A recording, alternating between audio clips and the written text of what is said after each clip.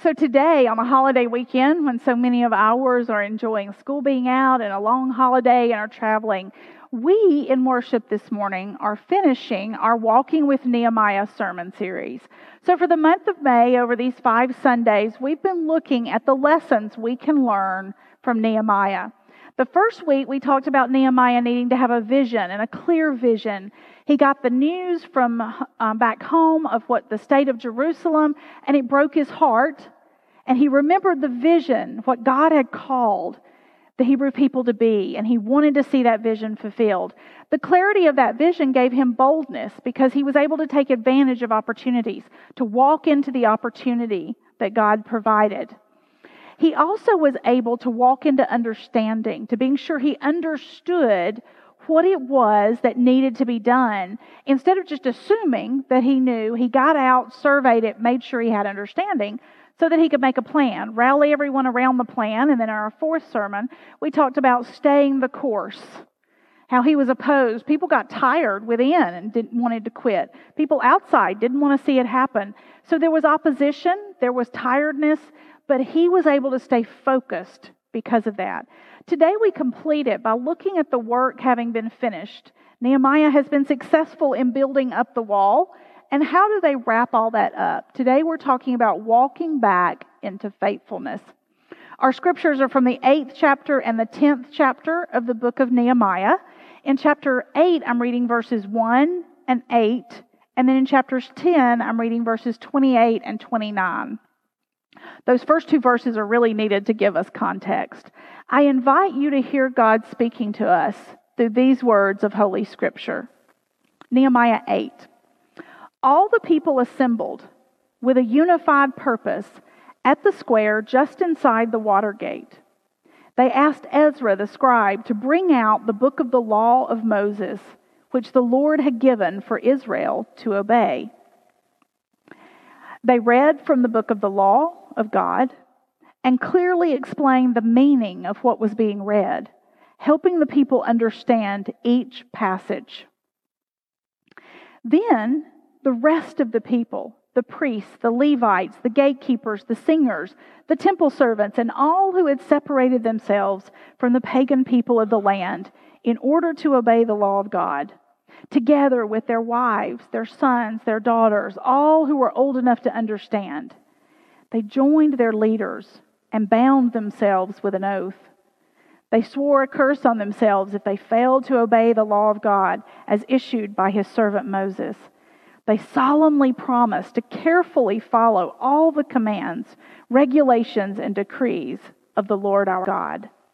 This is the word of God for the people of God. Thanks be to God. As we look at finishing up this sermon series, we need to talk about what does it mean to be faithful? What is faithfulness? The story of Scripture is a long story of God being faithful, of making a covenant, of making an agreement with the people that he created, and people's inability to be faithful to that covenant. God created a world and called it good. He created human beings and said, I'm going to let you be my representatives on this world. You should rule the world, control the chaos in the way I have created it. I'll tell you what's right and wrong, and you carry that out. But very quickly, human beings said, no, I think we'll be our own God. We'll decide right and wrong for ourselves. And so they ate of that one tree that God told them not to. And so the covenant was broken. We were not faithful to the agreement. Over and over and over, God keeps coming back to that covenant. After Noah, he makes a covenant, and we're unfaithful. He raises up judges, and judges can't make us faithful. He raises up kings, and kings can't make us faithful. Prophets can't make us faithful.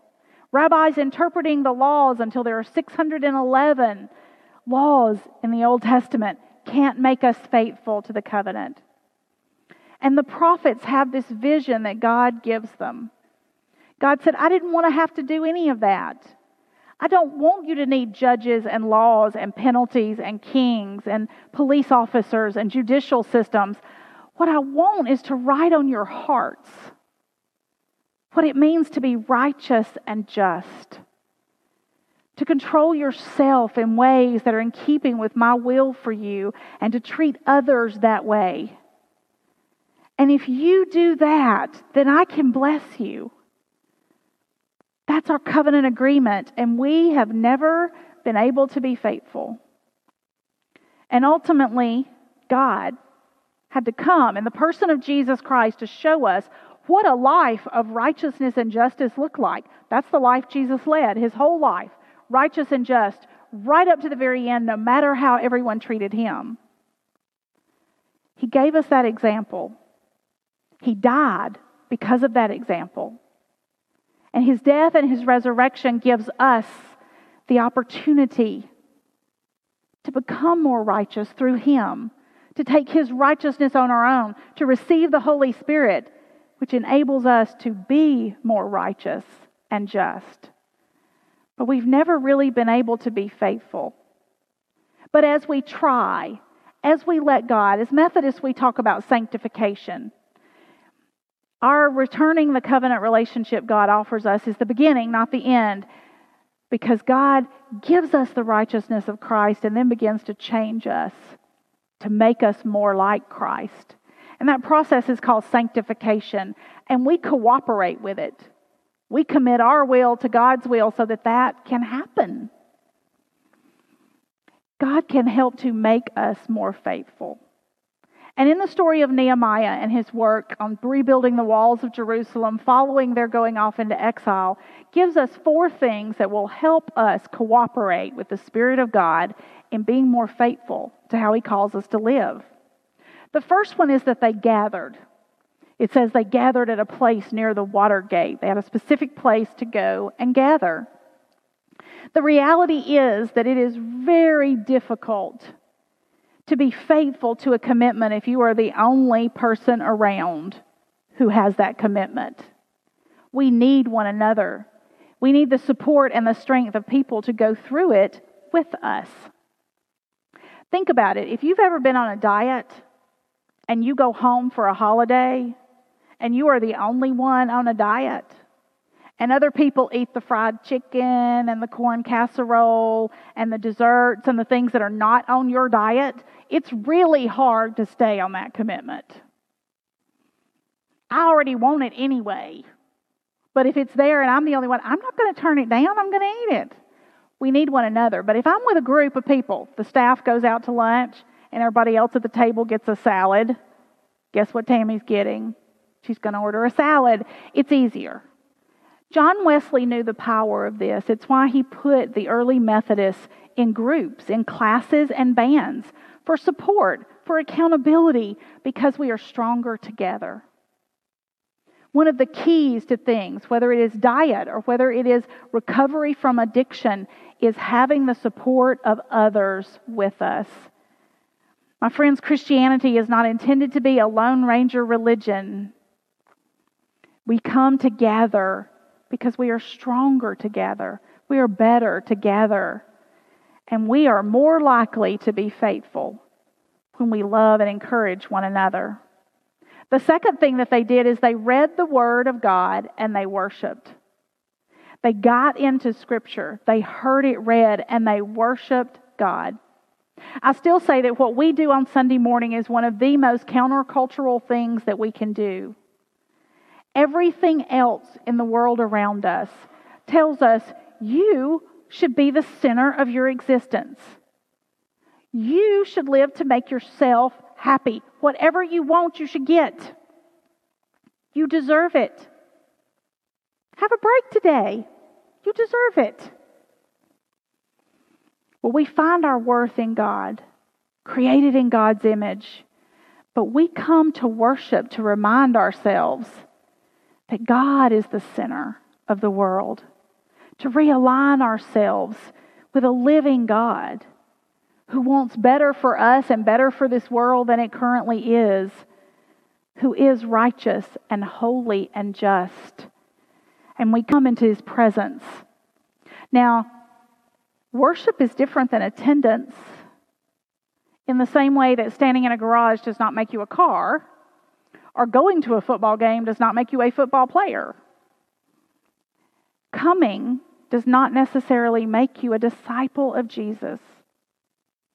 Just being in church doesn't mean that you will connect with the Spirit of God, but I can assure you this, the Spirit of God is here, and God wants to connect with you. If there's a problem with the connection, it may be because we're not opening our ears to hear. We're not being sure it's plugged in. I couldn't figure out why my phone was not charging this weekend. I'd had that sucker plugged in for 12 hours. Why does the battery keep going down instead of up? Well, the reason is because I had pulled it out of the block at the plug. It's plugged into my phone, but it's not plugged into the power source. When you come to worship, make sure that you plug into the presence of God, that you access it, and you receive what you need. The third thing that they did is they instructed one another. They made sure that people who understood what the law said explained it to everyone so they could give them the context. This is what this looks like. This is what we're supposed to do. This is what was meant when they wrote this down. Sometimes we need to understand. We need to look at how do we apply it? What does this have to do with me?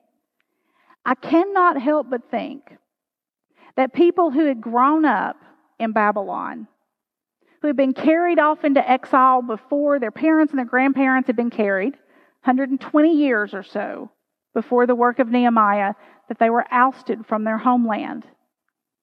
When they read the words that Moses instructed them for how to worship God in the tabernacle in the wilderness, when they read that, did they think, I don't know what that has to do with us. Like, we're not in the desert anymore.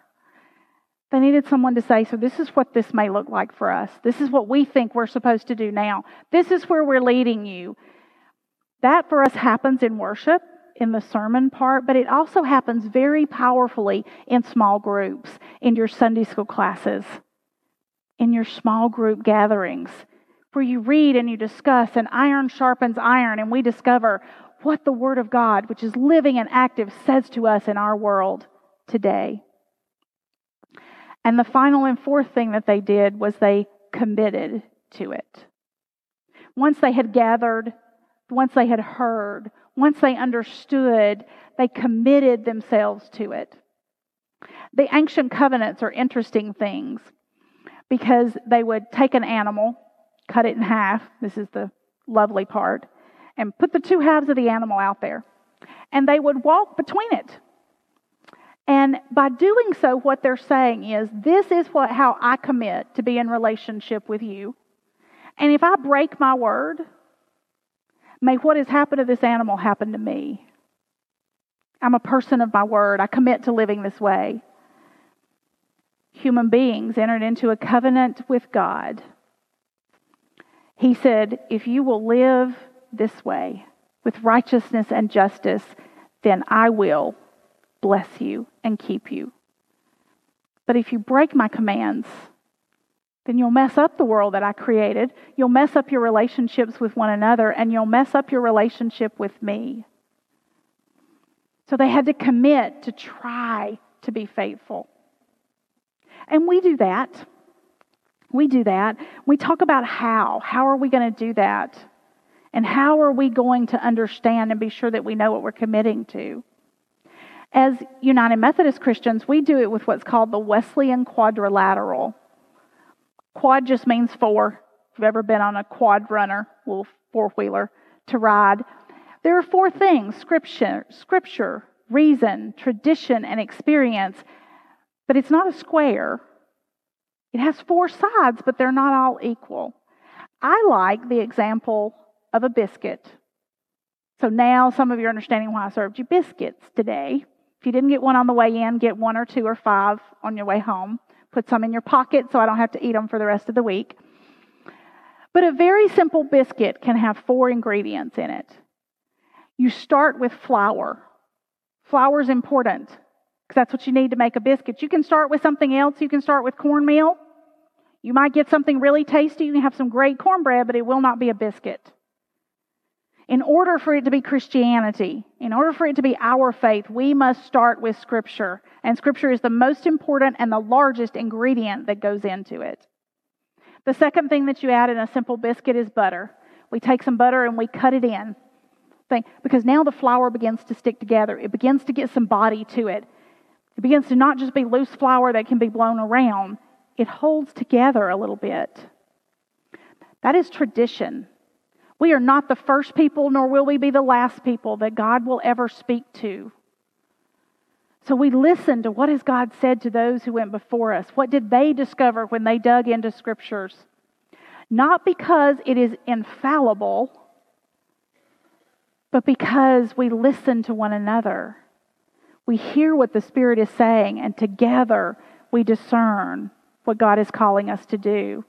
So the butter brings that together, and then we add a little milk so that it can become a dough. It all begins to come together. Now it all sticks together. We don't see butter and flour, we begin to see a dough, and this is our reason. Friends, I'm so thankful that we are not asked to check our brains at the door, to come into the worship of God and into faith and into delving into Scripture and prayer and just click our brain off. No, God gave us our brains and we apply it to the task of figuring out how to be God's ambassadors in this world. So that's what the milk represents. And then, to make it taste as good as it can, you've got to throw in a dash of salt. Salt is our experience. It brings it all together. It brings it to life. It brings out the flavor. That's how we go, aha, I see how that works now. Experience is good. If you get those ingredients out of proportion to one another, you will not get a good biscuit. If there's too much butter, that biscuit will crumble all over the place, and you will not be able to put Miss Jean's good sausage and bacon in it like she did some of those this morning and eat it, because you'll be picking up the crumbs with your hands. If you get too much milk, it gets runny. It's too loose. You can't cut it out into a good biscuit. And if you put too much salt, it will not be worth eating.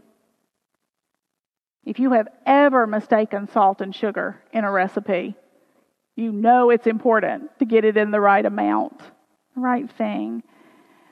So we use our reason, our experience, and the tradition to help us properly interpret, to rightly divide. Some of the translations say the Word of God, so that we can know and commit ourselves to it. This is what we see Nehemiah and the Israelites doing. They saw the vision. They stayed the course. They worked hard. They faced opposition. They finished the task, and they said, we choose to live as God's people in this place.